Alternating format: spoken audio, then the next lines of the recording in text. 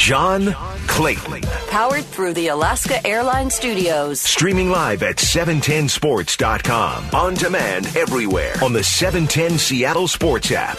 Now, John Clayton. And joining us is Bob Condotta of Seattle Times. And, of course, Bob, I guess, we've seen so many things through the years.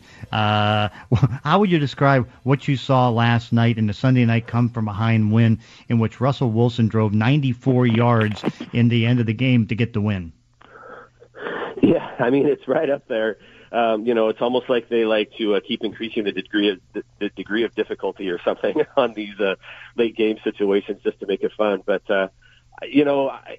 when the minute Minnesota decided to go for it on a fourth down, I was like, and not kick the field goal, I was like, they're just setting the stage here. I mean, the Seahawks have had, for all the yards that the defense has been giving up this year, they've had a really odd ability to rise to the occasion when they really had to, forcing turnovers and obviously getting a couple of key stops earlier this year. And I don't know how you explain that necessarily other than, having a guy like Bobby Wagner who just seems to always know in those situations where the ball is going and able to lead everybody else over there. But, the minute they didn't get it, Russell came out there. I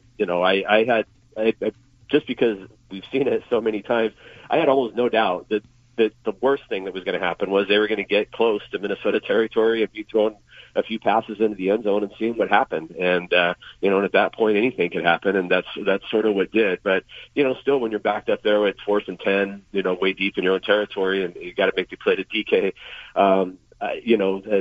that time of that 4th and 10, certainly there was reason to have some doubt just the way the three plays prior to that had looked. But the minute DK made that catch, I thought it was a no-brainer that they were going to go in and score just because we have seen it so often with this team. It's amazing to think, and again, it's like I don't think those who have been wondering about what his chances are for the MVP, I don't think there's too much doubt because again, what he's done in this 5-week stretch is something that I've never seen. I mean, this 5-week stretch is one of the greatest quarterbacking miracles I think I've ever watched. Yeah, Aaron Rodgers just played really well too, and his stats are really off the charts. What Aaron hasn't had to do, for better or worse, is lead anything like that. Green Bay's sort of been blowing teams out, which is maybe a little bit disconcerting if you're looking down the road and thinking that Green Bay is the team that the Seahawks are going to have to get past here at some point. But what Russell has had to do in a lot of these games with, a couple times, obviously, then the Seahawks giving up the lead, and then he's got to kind of get it back, as sort of as happened last night. With these late game situations and everything. And, he made one not great throw there on the interception. It's kind of a goofy play with Carson being knocked out of bounds and everything. So, it's kind of hard to read exactly what happened on that play, I guess. But, still his ability to bounce back from something like that and then just lead a team for 94 yards, down there, somebody asked KJ Wright after the game, KJ's seen all these comebacks and where that ranked, and KJ said he thought it was in the top 3 or 4 of everything he's ever seen Russell do. And I would agree with that. So now there's a couple of debates, I guess, that all on the positive side that you can get into. Okay, so I guess you can't call it a dominating team in the sense that, they have to go down and, win like this at the very last minute or hold on to a win at the last minute. But how would you compare what you're seeing from this Seahawk offense to what you saw from the Seahawk defense back in 2013? Which is the better of the two? Yeah, that's a really good comparison. That might make for a good story down the road. Yeah, I think it's a good thought. I would say that, this offense has probably had to work through more adversity just because of how bad the defense has been at times. That defense was able, they did have a few close games during that year, which, Pete Carroll and others have sort of taken some time to, point out at times, but they had their share of blowouts early, in that year too, because the defense was just so dominant. And then the offense was pretty good that year. I think it's always been a misnomer that the offense was, just kind of carried by the defense that season. You had Marshawn in his prime and, Golden Tate and Sidney Rice for a lot of that year, Doug Baldwin's, the first really big year. A pretty good offensive line that year. So, I think this offense is probably a little bit more impressive with what they're having to do to carry the team to this level because, this is a team that could easily be 2-3. If the offense didn't do a few things at the end of some of these games to really help put it away. Mm-hmm. The other, I guess, interesting debate is who now is the Seahawks' number one wide receiver? Is it Tyler Lockett or is it DK Metcalf? Yeah, well, that's an interesting one too. I still think Tyler Lockett is, from a game in, game out, what he's going to give you sort of in the consistency of his production, and just kind of knowing exactly what he is and how, the catching the ball and all that kind of stuff. I still think he's right there. I think it's one of those things. It's great to have two guys though that are to that level. I think it's, it sort of speaks to that, just how good of a pairing this has become that you could have that debate and probably not be wrong either way as to what it's going to be. It's always going to be maybe such a matter of styles and matchups and things like that. And, I think Metcalf, especially at the end of the game anyway, and especially that last, the real big key fourth down, that was obviously a really favorable matchup there. I know there's some, I read some consternation last night among Minnesota fans about Minnesota deciding to bring pressure there and sort of leave their corners on an island on that play a little bit, which probably, might not have been the smartest thing to do either. And, Russell, one of those things where Russell, the DK being able to figure that out immediately. And I think Russell making the decision the minute he saw Minnesota doing that, to throw it up to him and figure that was going to be the best matchup he was going to have. Yeah, no doubt. But what's interesting is that if you compare the first 21 games of DK Metcalf's career to some Hall of Fame caliber wide receivers, I mean, the only one that really kind of beats him right now is Randy Moss. Because, Randy Moss had about, more yards and 20 touchdown passes in his first 21 games. Where you look at DK Metcalf, I mean, he has better production and numbers than Terrell Owens, Julio Jones, and Calvin Johnson and all that. I mean, Randy Moss was able to have the 20 touchdowns and all the yards in 21 games. But you look at what DK Metcalf has done. I mean, it compares not just to past Seahawks, but past great wide receivers. For sure. And I think the really impressive thing to me this year is just how consistent he's been from every single game.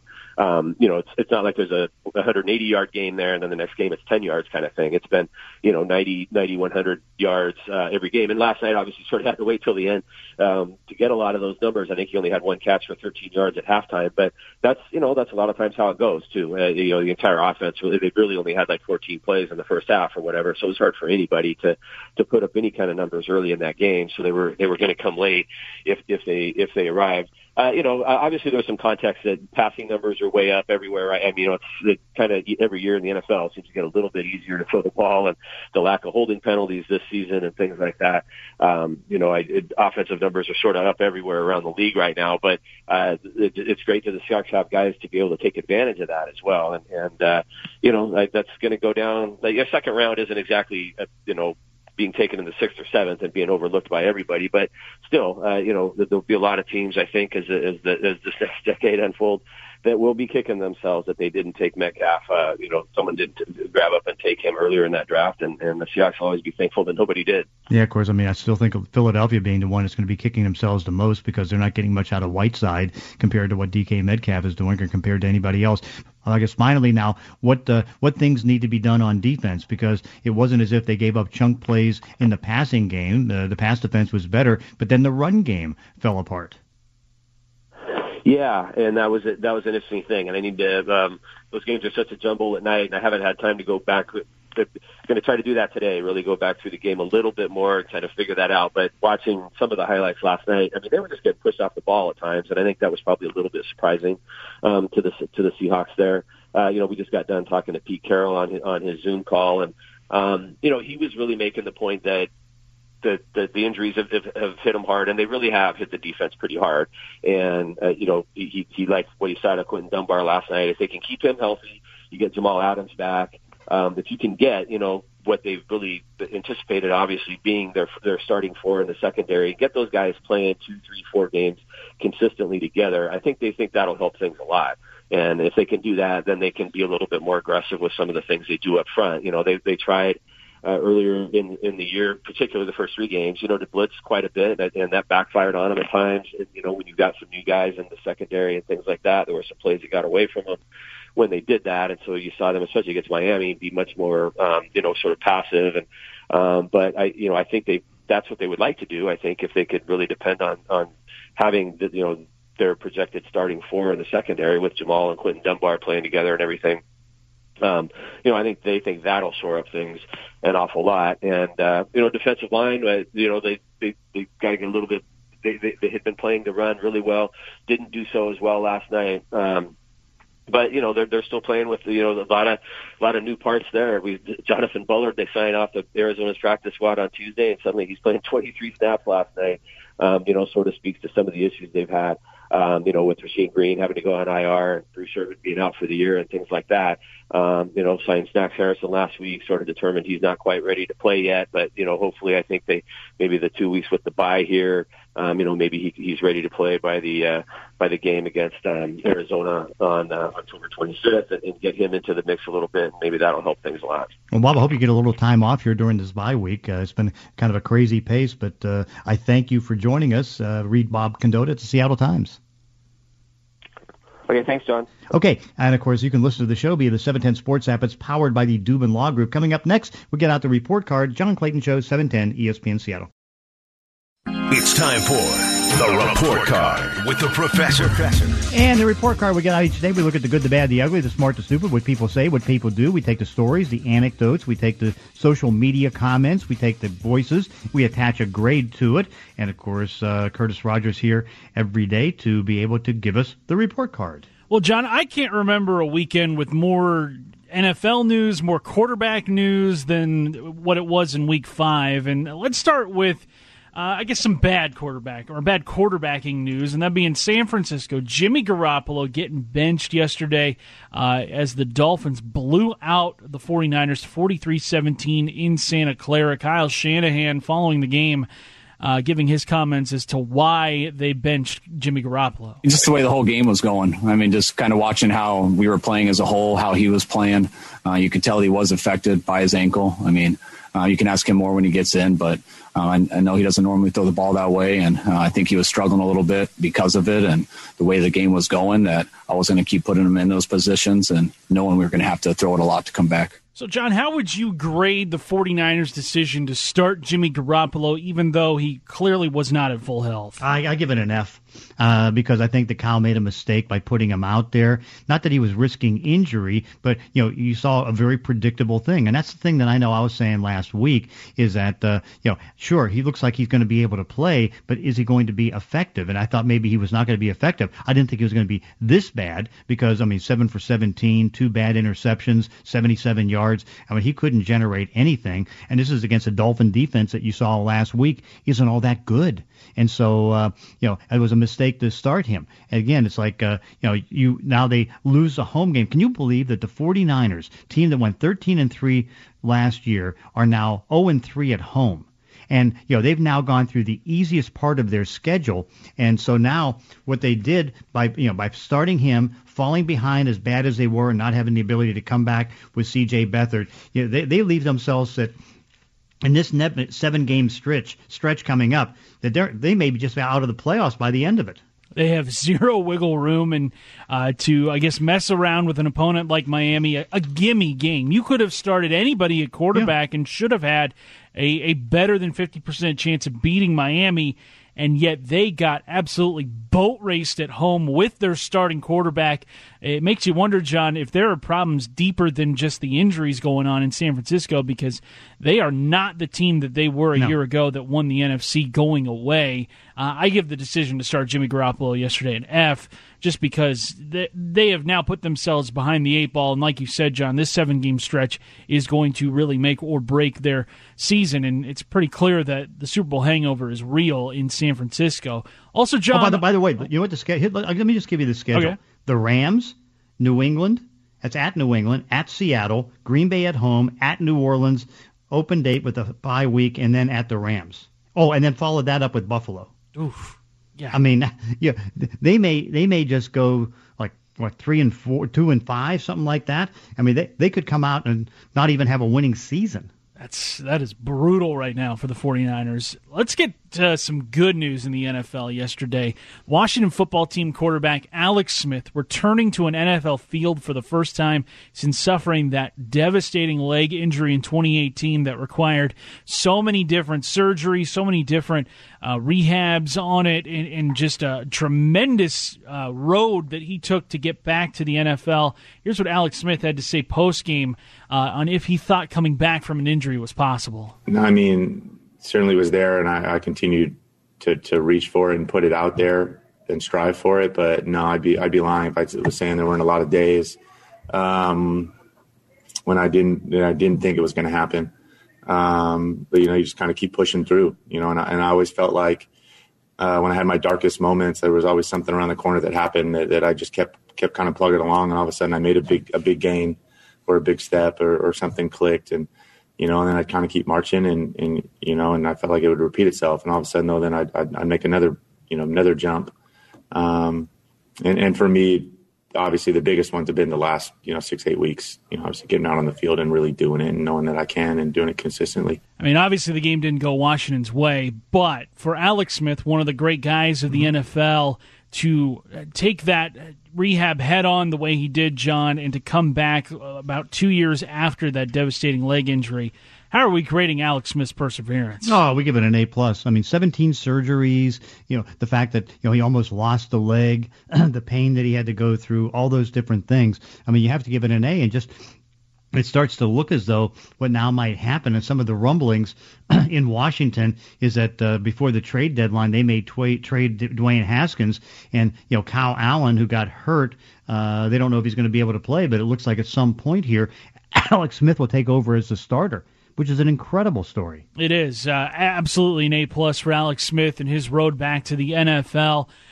Coming in mop-up duty yesterday as Washington lost to L.A. 30-10, but the score doesn't really matter in a story like that. Just a tremendous tip of the cap to Alex Smith and all that he was able to accomplish on his road back to the NFL. Also, John, a player that everybody would have been watching had he gotten on the field tonight, that'd be Saints wide receiver Michael Thomas.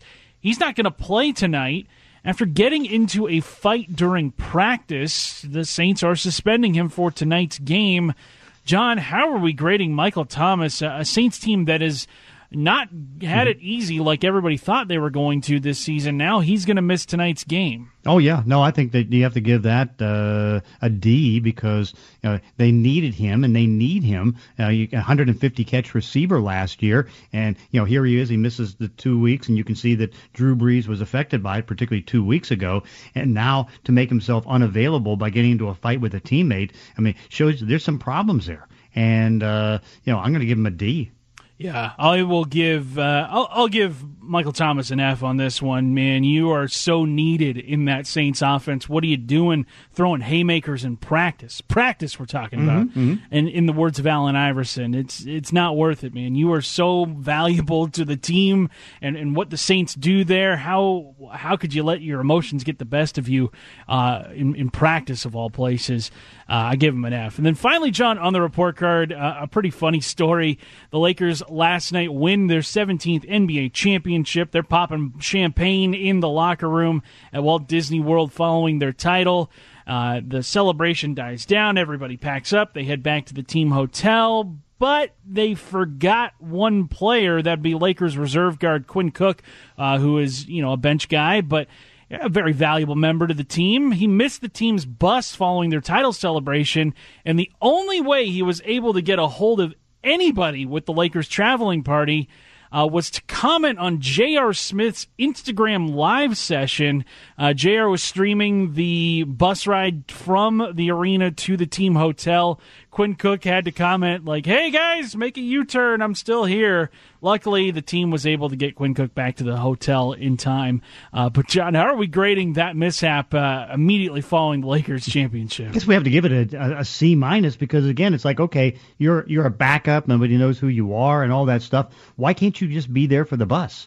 What was he doing? I mean, again, it's not like the bus was going to ignore him and not allow him on the bus. I mean, what is he thinking? He obviously wasn't thinking. Well, maybe he had a little too much of the after party spread there. You would tend to think that. Yeah, but glad he was able to get on the bus and make it to the team hotel. Didn't have to walk across the entire Disney campus, which is massive. It's like a city in itself. So, yeah, that is it for today's report card, John. Okay, be sure to check out the Professor's Notes at 710sports.com. Professor's Notes are brought to you by Infinity of Tacoma at Fife. Coming up next, we are going to take the text questions on the Vizzy Hard Seltzer text line. Text is at 710-710. John Clayton Show, 710 ESPN Seattle.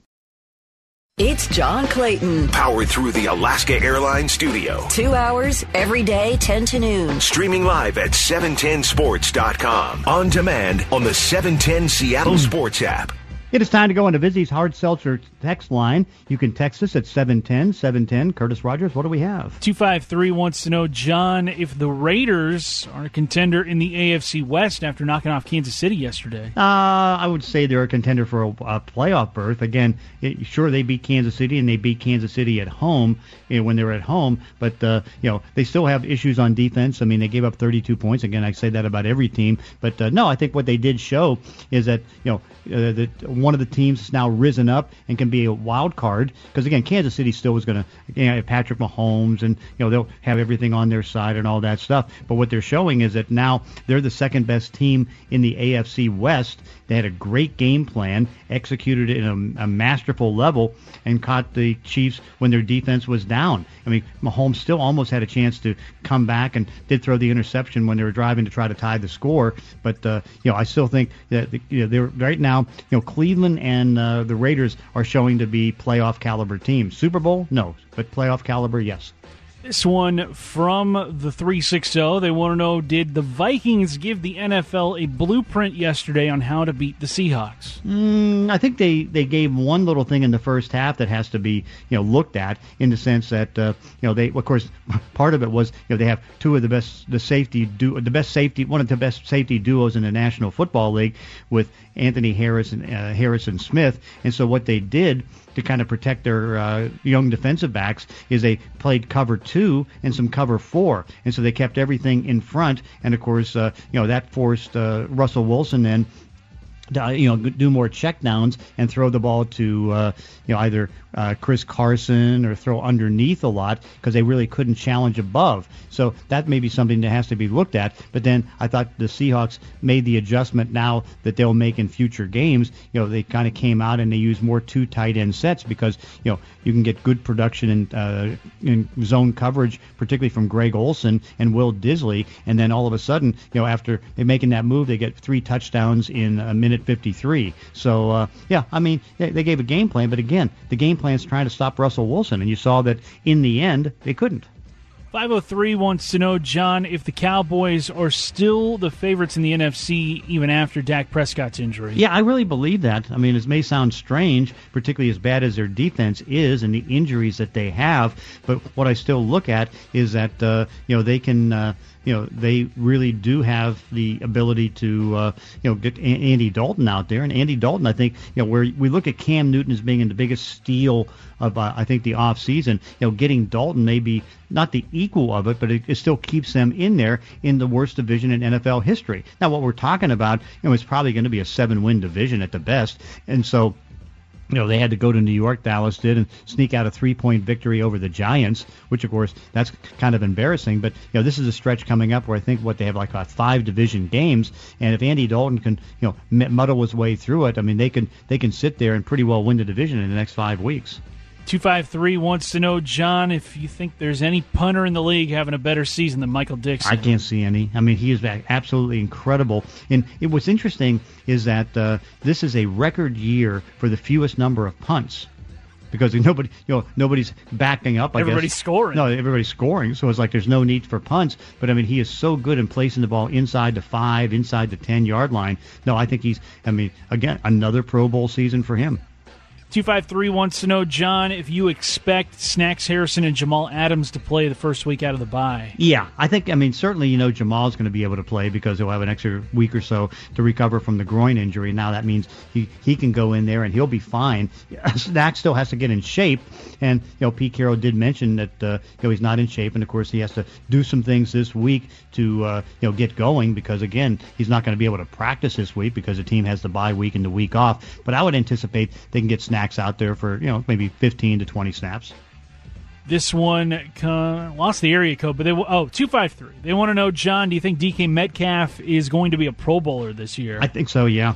Particularly too, knowing that everybody tends to recognize the outside receivers. There's so many good slot receivers that sometimes they knock each other out. And Tyler Lockett's in that mix, and he's been a Pro Bowl alternate the last couple of years. But when you think about what's going on in the NFC, Julio Jones, he's been kind of banged up with that hamstring injury and hasn't done a lot. And so on an 0-5 team, but I think right now, I think he has a great chance because again, we read off all those numbers of how in his first 21 games he compares to Randy Moss and he compares to Terrell Owens and Julio Jones and guys like that. So honestly, I think that he's got a great shot to do it.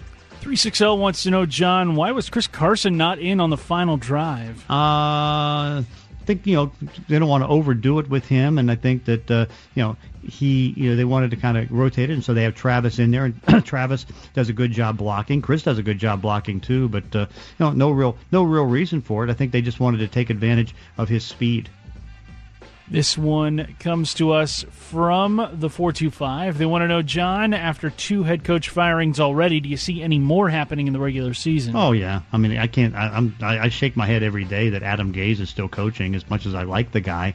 I can see Doug Marrone, now he loses 3 straight games to winless teams. That's got to put him in a bad spot. You still have Vic Fangio in Denver. There's, most of the coaches that are on the hot seat are all losing. This one comes to us from the 425. They want to know, John, because the PUP list, you can come off it after week 6. They want to know any news on players such as Darrell Taylor and their availability. Now, because you got to remember it's going to be week 7 because the bye week is this week, and so you have to serve 6 games. So they can't get him till week 7. So it's not as if you come out of the bye week and you can get one of those guys. No, I guess Taylor's picking it up a little bit, but it doesn't look like he's going to be ready. I think Rashad Penny's going to be ready. I don't know what they want to do with Cody Parkinson, but overall I think that Penny has a decent chance to be there for week 7. This one comes to us from let's go with the 253. They want to know, if Atlanta gets the number 1 pick, do you think they would take Trevor Lawrence or stay with Matt Ryan? They may go with Trevor Lawrence as much as they love Matt Ryan, mainly because they're going to have a whole new organization, I guess you can say, a new coach, a new general manager, and all that. And they also have some real cap problems next year, so they may have to start from scratch. And if that's going to be the case, they may unload Matt Ryan and go ahead and do that. You'd hate to see that because a quarterback like that, a franchise quarterback, should be able to have his entire career with that team. But that's a possibility. Yeah, he would definitely be an intriguing option if he became available. Matt Ryan is a quarterback that can win you games, no doubt. Former MVP, too. From the 425, they want to know, John, do you see Ryan Neal finding a spot on defense even when Jamal Adams comes back? Yeah, mainly as the backup. Because Lano Hill continues to have the back problems. Certainly he's not going to take playing time away from Jamal Adams, but I think now, if you need him as a backup, he's a real good guy to go back and help you out. This one comes to us from, let's go with this one from the 425. They want to know, when will Carlos Hyde be back, and are you surprised at his 2 straight healthy scratches? No, he's not healthy. He's got a shoulder injury. Maybe he's been on the injury list all week and has missed practice, and so the extra week now will give him a chance to heal up. And Pete Carroll kind of indicated most of the guys should be back after the bye week, and he's going to be one of them. This one from the 417. I don't know if it's very likely, John, but they want to know, could Tony Romo come back for the Cowboys? No. What, he's making $17 million a year as a broadcaster. It's a pretty nice gig. Yeah, so he's not going to leave that. Plus, he's one of the best. That is going to do it for today's text question. And that was on the Vizzy Hard Seltzer text line. Coming up, our Daily Dose of the Graz with Dave Crosby. John Clayton. Powered through the Alaska Airlines Studios. On demand with the 710 Seattle Sports app. And it's time for our Daily Dose of the Graz with Dave Crosby. So, Dave, this is an incredible game last night. A victory that was unlike anything we've really seen so many. I mean, again, we've seen great comebacks, but to be able to, be totally shut down in the first half, come back in the third quarter and get 3 touchdown drives in a minute 53, and then a 94-yard touchdown drive in which there was 2 fourth downs. That's incredible. Well, the way a lot of people describe it is right, John. It was like 4 games. Yeah. I mean, the first half was a complete blowout one way. Then the Seahawks had their stretch that you talked about where they scored a bunch of points, had a big turnover and looked good on offense. Then they gave up a couple of long drives to the Vikings and then had that dramatic fourth quarter last drive of the game. And you put the ball in the MVP's hands and, he did what he was supposed to do. So, you get off to the bye week, you're 5-0, you're getting healthy. It doesn't matter that they're close games, as we well know.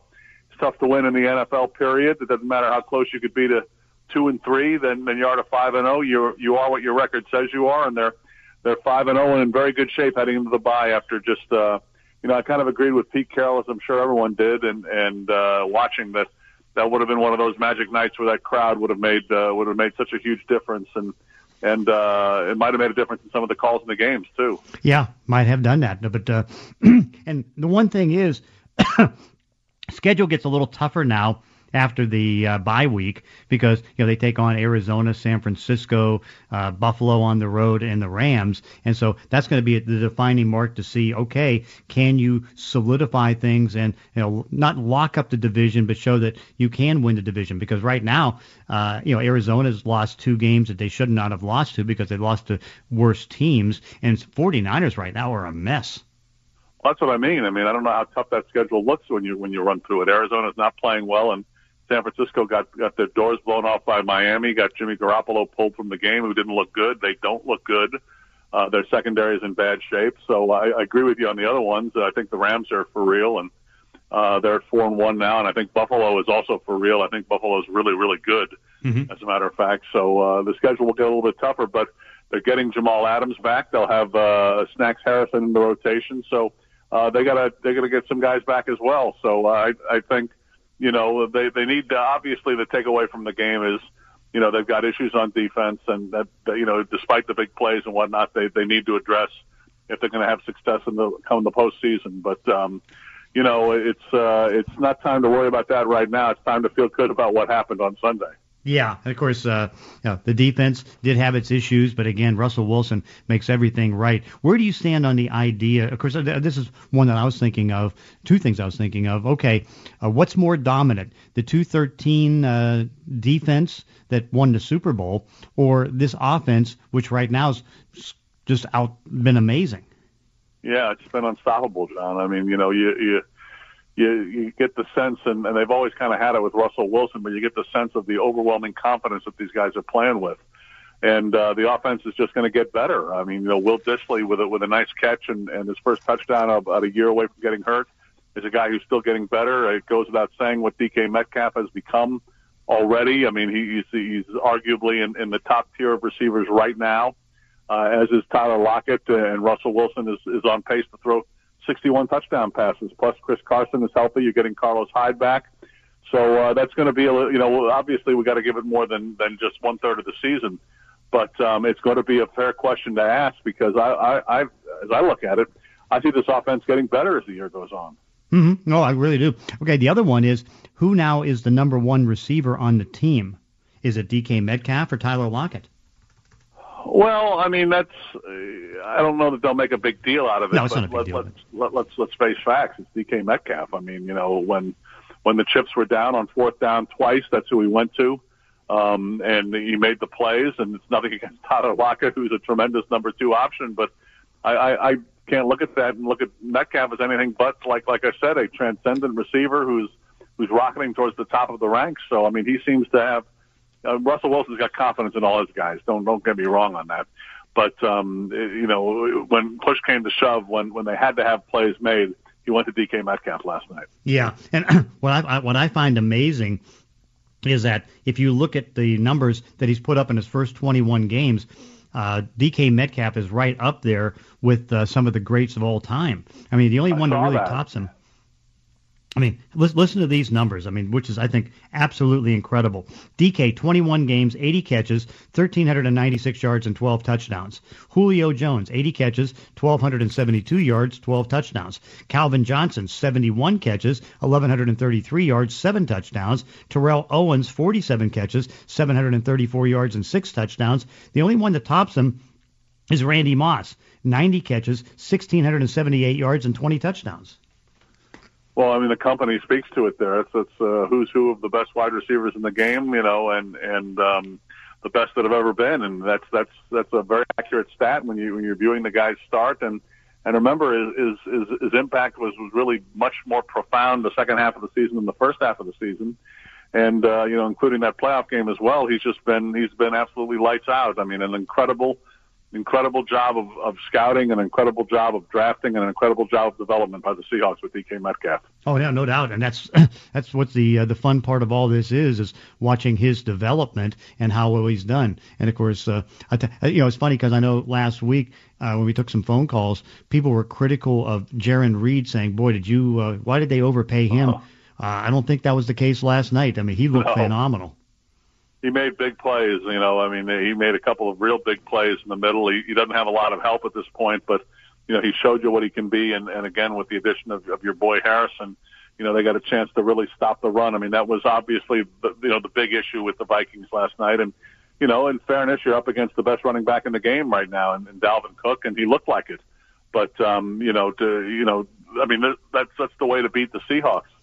Keep Russell Wilson off the field. That's what the Vikings did very effectively in the first half. But, you had a sense that the Vikings kind of, blew it there towards the end when they had a 3-and-out late, and they gave the Seahawks, quick possessions and kind of went away from just smash mouth and then went back to it and were just as effective with it. But, Jarran Reed had some big plays, as did a couple of guys in that defense have some big plays. So, again, they got away with one last night. But, as Pete Carroll said in his post-game press conference, and it's true, you've always got to win one or two games that you don't play particularly well in. And they didn't play particularly well last night, but they won. Mm-hmm. No, I thought that was a real good one. The NBA, of course, season's over. Lakers, easy victory. I thought one game longer than I thought it would. Went to game 6, but they come out 4-2, and they just absolutely blow away the Miami Heat. Yeah, they were better, and they showed it. And LeBron James now has another title, and people will argue where his place is. I'd love to see him take on one more challenge, but I don't know how much more the guy can do. It was a no contest game last night. 30-point lead in the third quarter. Miami was -2 starters throughout, so going 6 games I thought was an incredible accomplishment by them. And I don't watch the NBA as close as I used to, but Jimmy Butler leaps out at you as just a spectacular player. But when they're minus those 2 starters, it was just a matter of time. The Lakers wearing them down, and LeBron kind of had to look like the great ones do at times, where okay, that's enough, let's move on, and the Lakers did. Yeah, they really did. And how do you kind of sum up I know ratings were bad this year, which is a little bit of a surprise. How do you kind of rate where the NBA is right now and how this season went? Well, there's the giant asterisk, John. It's hard to to compare it to what it should have been when it was so strange to begin with. I think the NBA did it at the end of the day did a great job. They had a great plan. It worked well. The caliber of play was good. It looked like NBA basketball even without fans there, which was kind of a tough thing to get going, and I thought they did it as good as they could. The ratings, I don't think that matters much to them that they were down a little bit. They were at a different time. There was weird things going on. So my takeaway from the NBA, same as the NHL, is that they really did a great job of perfecting their bubble, and their sport benefited from it, and they had a very good outcome in both cases. And baseball is kind of leaning towards the same thing now with the league championship series going, and they're going fairly well there. So it's just up to football to hold up its end of the bargain, I suppose. Okay, that's our Daily Dose of the Gros with Dave Grosby. David, hope you enjoyed. Hope you watch the Monday night game tonight. You got it, John. We'll talk again tomorrow, buddy. All right, sounds good. And we'll be back tomorrow at 10. John Clayton Show, 710 ESPN Seattle.